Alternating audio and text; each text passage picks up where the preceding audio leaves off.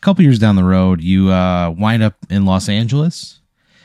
You're auditioning for the reboot of Last Comic Standing. They're flying you out to L.A. Hotel? Yeah, baby. They get you put up at the Shirley Temple Inn. They don't serve any alcohol there, but they serve everything else. So like chili, soups. They got a whole floor full of sauce flavored rooms. You go in the basement, you might not come back. Why? Some people don't come back. It's just a pleasure center. You know what I mean? It's the pleasure center of LA's underground wealthy swinger community. Shirley Temple Inn. Makes sense that I'm there. Yeah, you're that's just where they put you up. Yeah, you know, yeah. There's probably some connection. You never really investigated. So you're in there in LA, gonna audition for NBC. They take you to like the lot. They show you around. You know, they go, yeah, we got a bunch of programming that we're filming right now. If you ever want to, sit in on anything or just see or go take in a show, you can. You got some time to kill. You're like, yeah, sure, I'll see something. You're waiting for your audition. You got like a couple hours. Like, oh, we got a game show that we're filming here. If you want to go sit in on a game show, you might win something. Whatever you win, feel free to keep it. So you go in. I'm a participant in the game show. Yeah, I mean, it's there's like a lot of people in the crowd, and people win prizes on the show. Like a Price sometimes. is Right situation. Yeah, kind of. Okay. So it's a show called Who's Got It? And Who's Got It? You go inside, there's like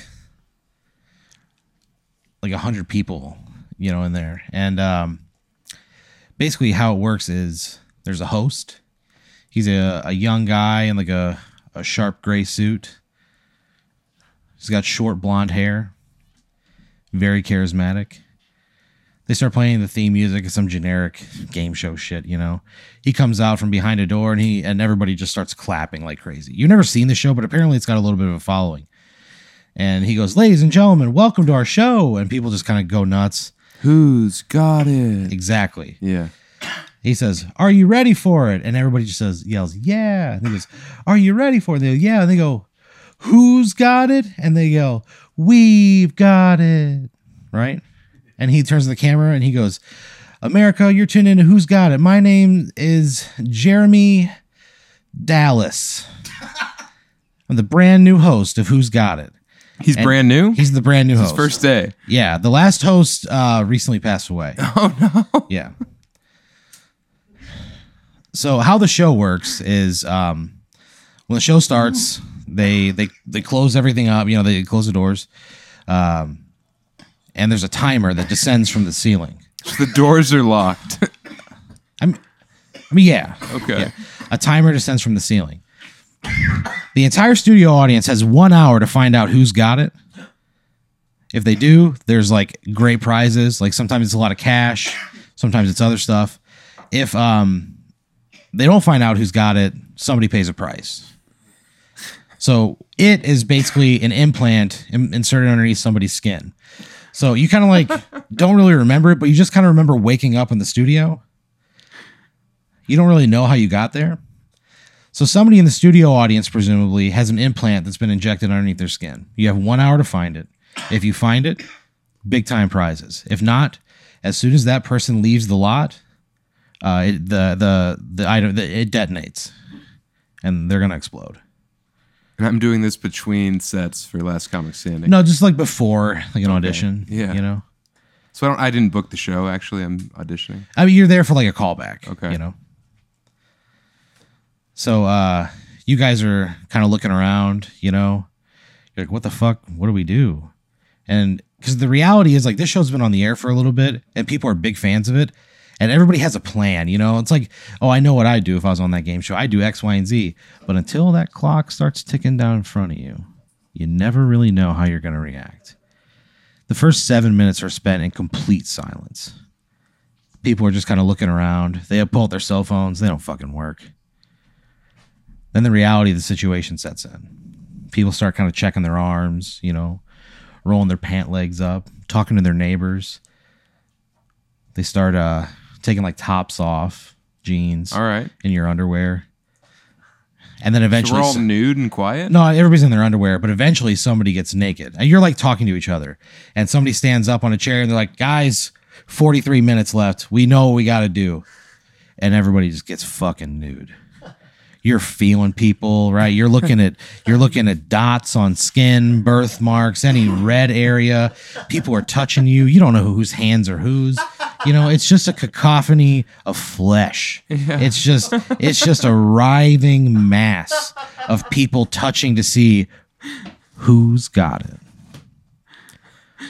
You get like 16 minutes left. And from the other side of the studio, you go, hey, I think I got it. And a guy stands up, and the person who's next to him is another guy. He's like touching his thigh. And he goes, I think this is it. There's something underneath his skin. And he's like, guys, I've never had this. I don't know what this is. And so the host goes, hey, somebody got it? And he goes, me, I've got it.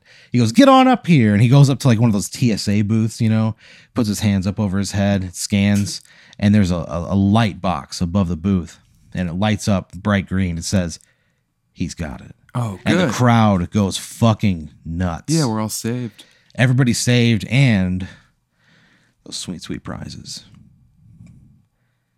So the host comes out. He goes, America, he's got it. Let's see what they've won.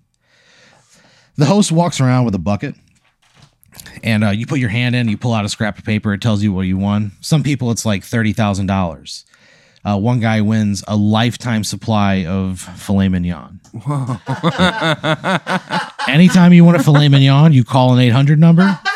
You tell them I want a filet mignon, and they'll immediately like freeze pack one and put it in the mail. So it comes in a couple days? It comes in, it's like 12 hours. They've got a courier service and everything. You ship. They're called, it's called Frank's Meats. He's got his own jet. He started out as like an airline magnate, and then he just like got into the steak game, and now he just flies steaks all over the USA. So that's a pretty good prize. Yeah, another guy wins free babysitting for life. Okay. And the estimated value on that is $400,000. Yeah, because and it's kind of like that. It's really like this company's way of like writing off $400K, because like it's like from like age 0 to 14 or whatever. Whenever a kid can start singing Home Alone, 14, they're not. I don't know. I'm not. It's not going to cost them that much. I'm like, nobody's going to spend $400,000 on daycare, but they go, you can come in anytime you want. If you're 48 and just having a rough week and you need to be babysat, come on in and see us. So he wins a lifetime of that. He's pretty good. It comes to you. You reach in and you pull out a slip of paper and you look at it and it just says Monster Truck. And you turn to the camera and you go, I got a monster truck. And so you end up like, you're watching everybody, and everybody's lives are being changed. Right. For the better. Free steaks, $30K, full ride scholarship for all of your kids. Like really impactful stuff. You win a monster truck. So you go to walk out the studio, and there's a guy from NBC. He goes, man, I didn't really know that this was what you were going to be in. We wouldn't have put you here if there was, we knew it was you, and we got the show coming up. He goes, you want a monster truck? And you go, yeah. And you give him the slip of paper. He goes, okay, I'll go. I'll pull it around for you. It'll be out front after your show. You can drive it wherever. So you go do this this Last Comic Standing audition, like callback. You crush it. You have a great set. No one's surprised by that. Nobody's surprised. Yeah. Everybody's like, we've been waiting a long time for this, Sam. Mm-hmm.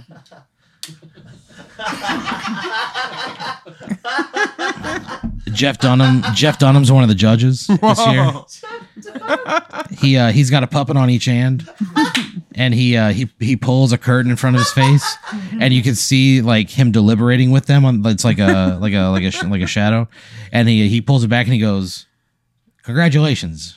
So those are the three judges. Yeah, you're gonna be on the show. It's just Jeff Dunham. It's Jeff Dunham and two of his puppets. Yeah. It's Jeff Dunham and then two racist puppets. Yeah. Yeah. The good ones. Yeah. Yeah. So you're like, fuck, this is what an amazing day. I get a monster truck. I get confirmed to be on Last Comic Standing. Holy shit. Like, how could this get better? So you leave the audition room. You call your lovely wife, right? You call your family, you explain the good news, and you're like, and weirdly enough, I have a monster. It's a long story, but I have a monster truck. And everybody's fucking pumped for you, man. You know what I mean? Everybody's really excited for you. And they go, what? And you go, I don't know. I'm about to go pick it up. Like, this is so, you're like, I'll call you once I get everything settled. You go out in the parking lot, you look around, and in the parking lot, you see a monster truck. But you're like, there's no way that this is it, but it's clearly the only monster truck in the parking lot. The monster truck is just, it's a pair of big old tits, exposed breasts, honkers. They big breasts, big lifelike breasts. Not like they don't look metallic. They look soft like flesh. There's just a window in the middle, you know, where you can obviously get in and see. There's a smokestack out the top that looks like a bra strap. It just looks, but that's where the smokestack is. Of course. But there's no bra, baby. These things are loose. What do you do? A page from NBC walks up and he goes, "Oh, Sam, here you go." He throws you the keys. Yeah. You catch it in your hand. You feel like you're in Fast Times at Ridgemont High. Yeah. It's got a pair of fuzzy dice on her. What do you do? Based on the current information. Huh? Based on the current information. Yeah. I'd probably ask when I'm filming for Last Comic. They go, "Oh, we'll get in touch with you. It's going to be like next month." Okay. They go, "In the meantime, have fun with that ride, huh?" Yeah. Pretty great. When I for sure climb up on the tire, yeah. Big tire by the front door. You walk up to it and you run your hands along it. It feels kind of dirty, but you know what? It's your truck. It's my truck. And it feels like flesh. It's just soft and supple. You press it and there's a give to it. I touched the truck and then I asked the page, "Can I get the cash value for this truck?" He goes, "This is a one of a kind. Like I wouldn't. I could ask. I could see if I could find out, but I mean, it's I probably don't want to pay taxes on it." He goes, "We'll take care of the taxes." Okay. He goes, "NBC takes care of its own taxes." Then thank you. Yeah, NBC got in some real hot water like last year, the year before this, about taxes shit. I get in the truck. Yeah, you get in the truck. It's just totally soft on the inside. The inside's soft. When you climb in, it's just like it looks like there's veins on the dashboard, you know? That you see like veins and just kind of everywhere. Like you're actually on the inside of a breast. Like it looks like anatomically correct, you know? And you get behind the wheel, you fire it up, and it just purrs. You know what I mean? You drive it off the lot, you see those big honkers just bouncing up and down. They move like real breasts do. When you look at them move, you're almost hypnotized. You're like, fuck, this is so lifelike. This is a lifelike pair of breasts, but it's in a monster truck, just on like 60-inch wheels. So you're driving around LA, this big old pair of tits. People are honking at you. You're like, yeah, I know, it's weird, you know? People are glaring at you. Like, this, you fucking pig. You know what I mean? People are just like, there's a lot of visceral reactions coming your way. Would you go anywhere in particular? Yeah. I'd probably go to pick up my friend David. David, pull up in front of David Borey's house and you honk pull the up. horn. When you honk, it just goes, oh. I lay on the horn. It just goes, oh, yeah. Oh, yeah. Oh, yeah. So I love the horn. You love the horn. Yeah. And the horn, you feel like the horn loves you back. Because the harder you press, the more it's like, oh, yeah. Like almost like the truck is into it too, you know? David comes out and he goes, oh, look at this stack of fat natties. He goes, holy shit. And he gets in. You guys drive to the fucking beach. Yeah. You drive down to the ocean. You just barrel over. There's like a cement barrier. You're like, let's see what this pig can do. You put the pedal to the floor. You launch the titty mobile over the cement barrier. You're driving a monster truck along the sands of the Pacific Ocean. You see a beach volleyball game going on. You just honk the horn. Oh yeah. And you see these people like get out of the way. You just barrel right through their fucking net. You know what I mean? You brake and you poke your head out of the side of the breast and you go, "Hey, I'm sorry." And then you hold the brake and hit the gas and you just fucking throw sand on them. You keep hauling ass. They're not even mad. That's how cool this fucking truck is, you know. Yeah, we're seeing what this pig can do. Yeah. So you guys like drive all up and down the beach all day long. Just you're the talk of the town, right? You see The talk of the town. people are talking about it. There's a helicopter flying around following you guys. They're like they cut away to the news. There's an alert. People are just like tweeting you. They're tweeting a video of a helicopter guy who goes, I don't know. It looks like a pair of my wife's breasts. And the anchor's like, "Your wife, huh?" And he goes, "Yeah, my wife. What about?" And they have like a whole fight. Turns out the anchor man's been fucking the helicopter guy's wife this whole time, and they just have it out on air. And they're just like following you and David down the fucking Pacific coastline, right? It's outstanding. There's a little mini fridge underneath the seat. Oh, no. Yeah, you pull it out. There's a couple Red Bulls inside. You crack them open and you just pound them, dude. It's a Red Bull kind of day. So you've never felt better in your like entire life. You're like, this is the most fun I think I've ever had. You know, I can't remember a time like this is absolutely insane. You wind up calling your lovely family and telling them like, "Yeah, I have the Tittytruck. Like that's my truck now." And everybody's just astounded. So you drive the Tittytruck from LA to Denver. It's a long drive and you get horrible gas mileage. I spend a lot of money on gas. You spend a lot of money on gas. But you don't really, because people along the way are just like, "Hey, I got this." No, they and don't. You see like almost every gas station you go to, before you can put a credit card in, guys are like, "Look, I'll pay for this can I just like touch them?" Would you let him? Yeah. So every gas gas? station, there's just a guy who's just like rubbing his hands along this titty truck. And he's like, "Okay, man." And he puts his credit card in. It's like $88 each time. It's a lot of fucking gas. You know? Every 30 miles. It's so much gas. Yeah. So you drive back to Denver. A snowstorm hits. In Denver? In Denver. Oh, no. Snowstorm hits. Power lines go down. It's like the worst snowstorm in 50 years. Mm-hmm. You hear like on the local radio, they're like, "Look, we need all emergency vehicles. Anybody with 4x4 capability. There's a school bus trapped on this road. Within there are 13 kids on board. And Denver needs a hero, ladies and gentlemen." He goes, "Look, this is a long shot." He goes, "But I know a man who, by the grace of God, was gifted an automobile that's brought nothing but pleasure to this world. And we need him now more than ever." He goes, "Titty man, if you're listening, we need that truck.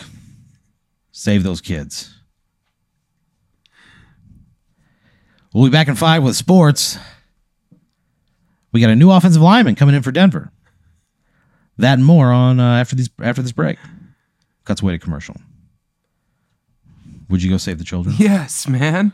Of course. So you steel yourself. You put on your thickest thermals. You put on your coveralls, some work boots. Put on a big thick hat. You go outside. You grab the keys off the counter. Go outside.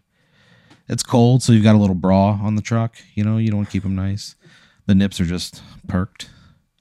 It's because it's chilly outside. You run your hands along the exterior of the truck and you go, "Well, it's time to make things right." You get in, you fire it up, just purrs. You plug the address where the kids are stranded into your GPS, and you drive the truck through town. You handle the snow like it's nothing. You know what I mean? Like you're on just perfectly smooth asphalt. You're driving through town. People are standing outside in their yards just like cheering you on. People got signs out. Yeah, they go. They're like, save those kids, you know, or like just a drawing of breasts, you know. You become a bit of an icon in the town. So you see the bus kind of up ahead, slid off the side of the road, and it's just like teetering on the edge of this hill.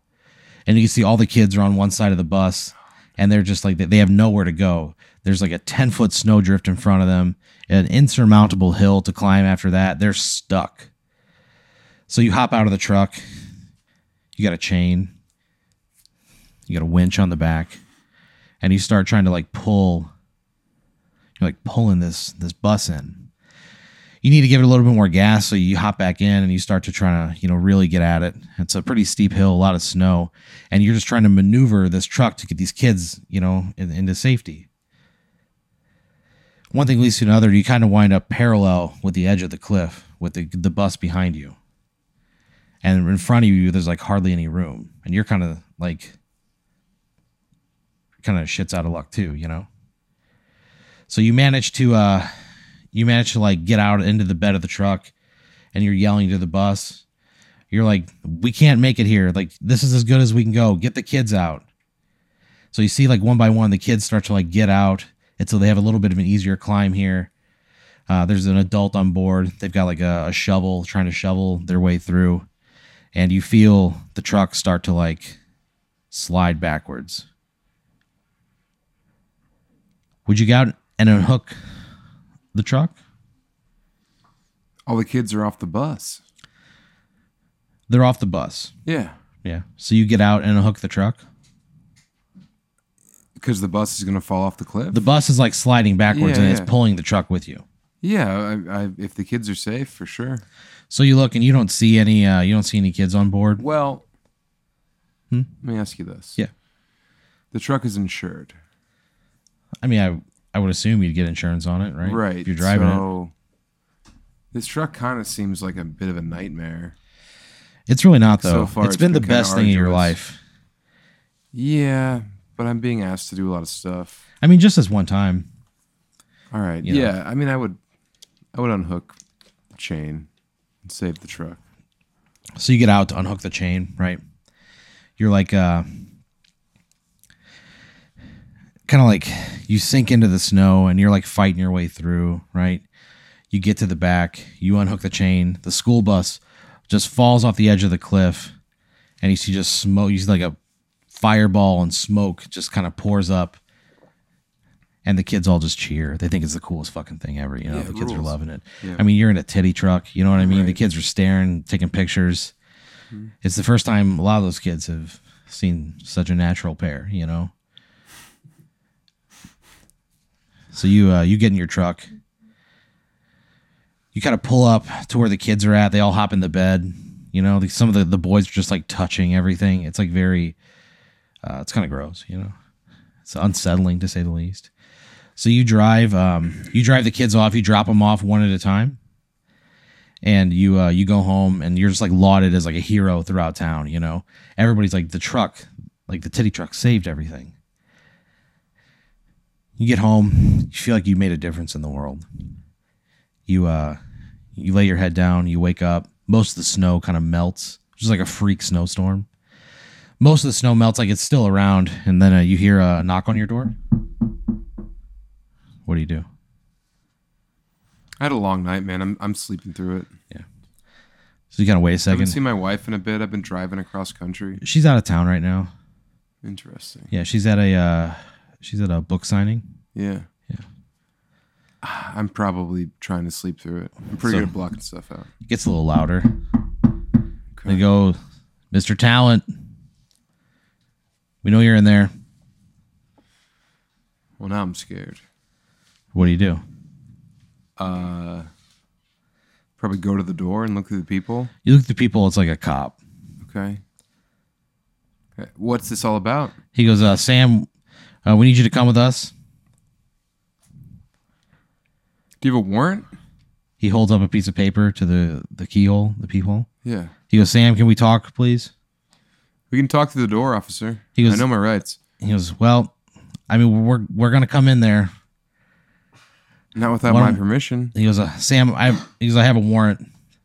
He goes, I'm coming in if you don't let me get in. Dressed. He goes, let me get dressed first. He goes, what are you wearing now? I'm nude. I'm sleeping in my house. He goes, okay. Go ahead and get dressed. Okay, I throw on some clothes. Yeah. And you put on some white boxers with red hearts on them. Okay. Put on a pair of basketball shorts and a white t-shirt. Yeah. Look like you're coming off the bench, you know? You go to the door. You open up the door. There's a cop there. He's got a warrant. He goes, Sam, my name is Chief Jack Pounds. Damn. I just transferred in. From where? Austin, Texas. He goes, this is, I hate making these kinds of calls. He goes, but you got to come with us, Sam. What's this about? He goes, you're under arrest for exposure. He goes, you exposed a bunch of minors to pornographic material when you drove your truck through town and saved those kids. So he arrests you. You go to jail. Officer, the operative word is save. He goes, look, you saved them for one thing, but those kids are forever changed. Turns out like two of them like just stopped talking. These kind of went catatonic.